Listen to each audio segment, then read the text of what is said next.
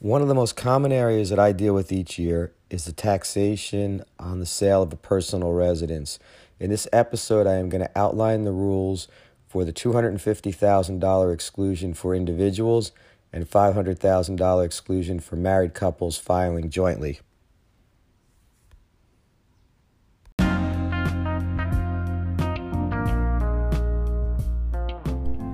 Welcome to the Accounting Tips for Entrepreneurs podcast. My name is Jeff Skolnick, and I am a CPA with 35 years of experience working with small business owners, entrepreneurs, and network marketers on how to make their business more successful by understanding how taxes can work in their favor and not hurt their business. Each and every week, I'm going to come to you with short, quick, and helpful tips on not only how to make sure you are doing everything possible to minimize your income tax liability, but also how to create the income for your business that you truly deserve.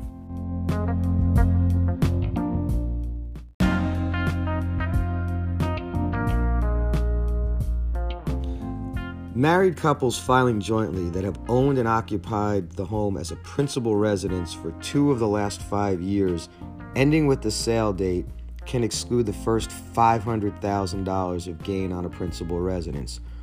All others can exclude $250,000, assuming they meet the 2 out of 5 year rule. In addition, you must not have claimed an exclusion on any home in the last 2 years. So again, you can only use this rule once every 2 years to exclude either $250,000 as a single individual or $500,000 as a married couple filing jointly. So for purposes of the $500,000 exclusion, the ownership test is met if either spouse owns the home for 2 years. If only one spouse meets either the 2-year use rule or has used the exclusion within the last 2 years, then only the qualifying spouse is eligible for the exclusion, and it's limited to $250,000. So I want to explain another situation that can occur with married couples. Let's say each spouse owns a home entering the marriage and has satisfied the ownership and use requirements and also has not used the exclusion in the last 2 years. If each sells their own home and the couple purchases a new home, each would be entitled to exclude $250,000 of gain on the sale of their former residence. Neither would be allowed a $500,000 gain, as the spouse did not fulfill the use requirement. In other words, they haven't lived together in either home for more than 2 years. So neither spouse used the other former residence as their principal residence for the last 2 years.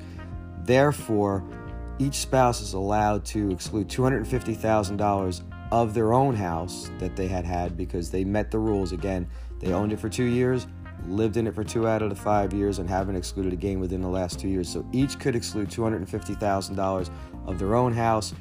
Neither could take a $500,000 exclusion on the house because, again, the second spouse did not fulfill the use requirement. So additionally, let's say each spouse has owned their own home for at least 5 years when they enter the marriage. And while they live separately for the first 3 years of the 5-year look back, so again, we're going to look back 5 years from the date of the sale. And let's say for the first 3 years, the couple lived apart, but for the last 2 years, they lived together. So let's also say that the house they lived together in sold for a $350,000 gain, and the other home sold for a $200,000 gain. In this instance, the couple has a choice. They can either exclude $250,000 of gain on the first home that had a $350,000 gain. In other words, they could exclude $250,000 on that and $200,000 on the second home, or they could exclude $350,000 on the first home altogether. The reason for that is, let's take the home that's got the $350,000 gain. Again, one spouse or the spouses have met the ownership test. They've owned it for more than 2 years. The use test, they've both used it as a principal residence for 2 of the last 5 years. And the third test, neither has taken the exclusion in the last 2 years. So they would be eligible for up to a $500,000 exclusion. Again, the gain is $350,000, so they could exclude that whole gain. Now, the second spouse's home, which is selling at a $200,000 gain, remember, the first spouse never lived in that house. So, again, only the one $250,000 exclusion maximum can be taken because only the second spouse is eligible for that gain reduction. But they would not be able to take take part in the $350,000 reduction on the first house and a $200,000 reduction on the second house because, again, they would have used the exclusion within the last 2 years. So a choice must be made to, again, either exclude $350,000, the whole gain on the first house, or let the one person take a $250,000 exclusion on the first house and another spouse take a $200,000 exclusion on the second house.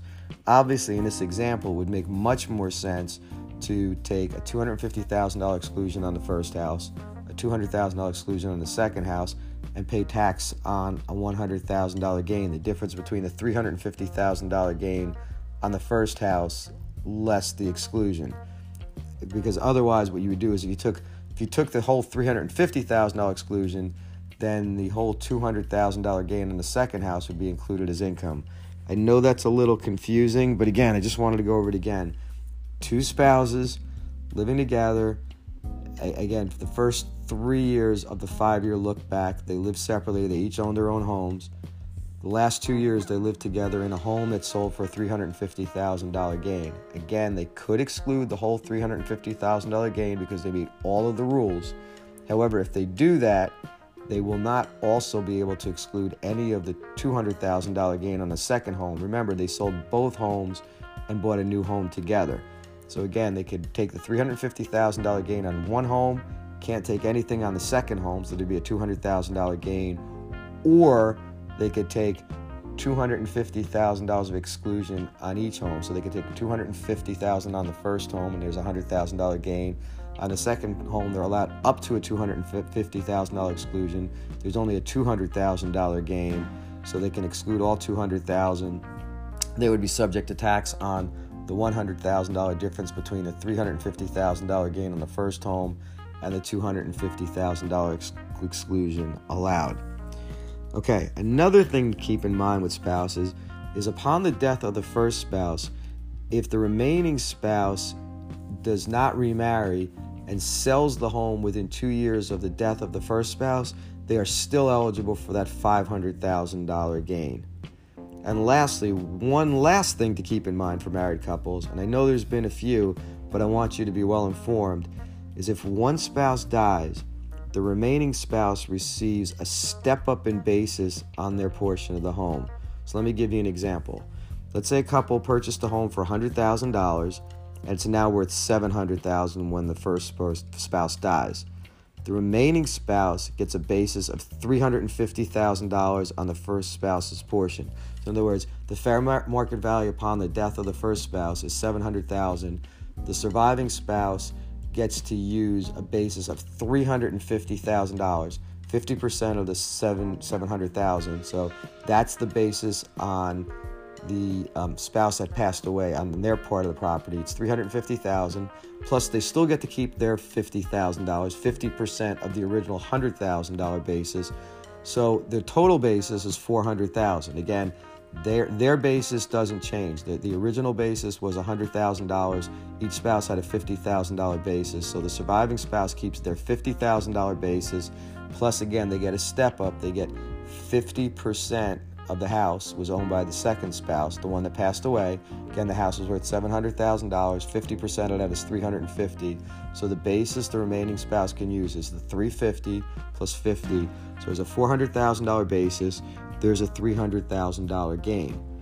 If the house is sold within 2 years of the first spouse's passing and the second spouse has not remarried, they can exclude all $300,000 of gain because they're allowed up to a $500,000 exclusion. If it is sold beyond 2 years of the first spouse passing, the second spouse would still have a $400,000 basis, again the $350,000 plus the $50,000, but they would only be able to exclude $250,000 of gain, and they would still have a $50,000 gain. Again, I know there's a lot of rules when it comes to spouses, but these are all fairly common issues that come up, and I want people to be aware of them. So now I come to, how do you calculate the gain or loss on the sale of the residence? And the gain or loss is calculated by starting with the gross sales price of the home, less any expenses of the sale, such as realtor commissions, attorney fees, realtor transfer fees, realty transfer fees, less the basis of the house itself. Okay. So how do I calculate the basis of my home? The basis of your home is generally the original cost plus any improvements you've made to the home. So each year clients call me and want to deduct things such as updating a kitchen or bathroom and are disappointed when I tell them they can't deduct these items. Upon the sale of the home is where these items help. In other words, let's say you purchased a home for $350,000. Let's further assume that you redid the kitchen for $30,000, 2 bathrooms for a total of $20,000, and you also put $25,000 into landscaping and a new driveway. In this example, the cost basis would be $425,000. The original $350,000 you purchased the house for, plus the $30,000 for the kitchen, $20,000 for the bathrooms, and $25,000 for landscaping and a new driveway. Now let's assume the sales price is $700,000, and let's also assume a realtor commission of 5%, which is $35,000, and additional expenses from the closing statement of $5,000. The sales price of $700,000 less the $40,000 in expenses, again, a realtor commission of $35,000 plus additional expenses of $5,000, nets you $660,000. Again, $700 less $40 gets you $660,000, less our previously calculated basis of $425,000. Again, that was the $350,000 plus the bathrooms, the kitchen, and the driveway and the landscaping. So the $700 less the $40,000 of expenses less the $425,000 in basis yields a gain of $235,000. And therefore, there'd be no taxable income, assuming the rules of using the property as a principal residence and prior use, and that you haven't used an exclusion in the last 2 years are met. Then, and you're allowed now up to a $250,000 exclusion. $235,000 is less, so obviously there'd be no gain. Again, keep in mind that if it's a married couple filing jointly, they can exclude up to $500,000 of gain, assuming both meet the tests outlined above. Also want you to be aware of a couple of other things. Even if you have taken the exclusion within the last 2 years, you may be eligible for a reduced exclusion if your sale is the result of a change in employment, for health reasons, or unforeseen circumstances, which the IRS outlines in a publication. Additionally, there are some special rules if you've used your residence for business purposes in the past, and there are also a couple more rules that pertain to divorced couples. And lastly, any loss you incur upon the sale of your residence is not deductible. Again, this blog or episode will explain the basic principles for selling a personal residence. But these rules, although many people know of them, they can get a little complicated. And as always, I always recommend discussing it with a professional if these situations pertain to you.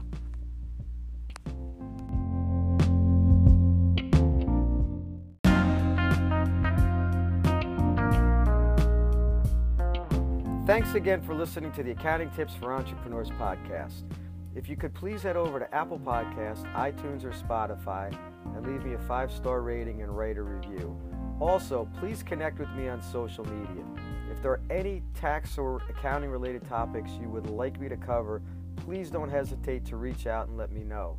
If you are that small business owner or entrepreneur that really wants to learn more about how to minimize your tax liability and maximize your income, just head over to www.jeffcpaworld.com and I'll see you over there.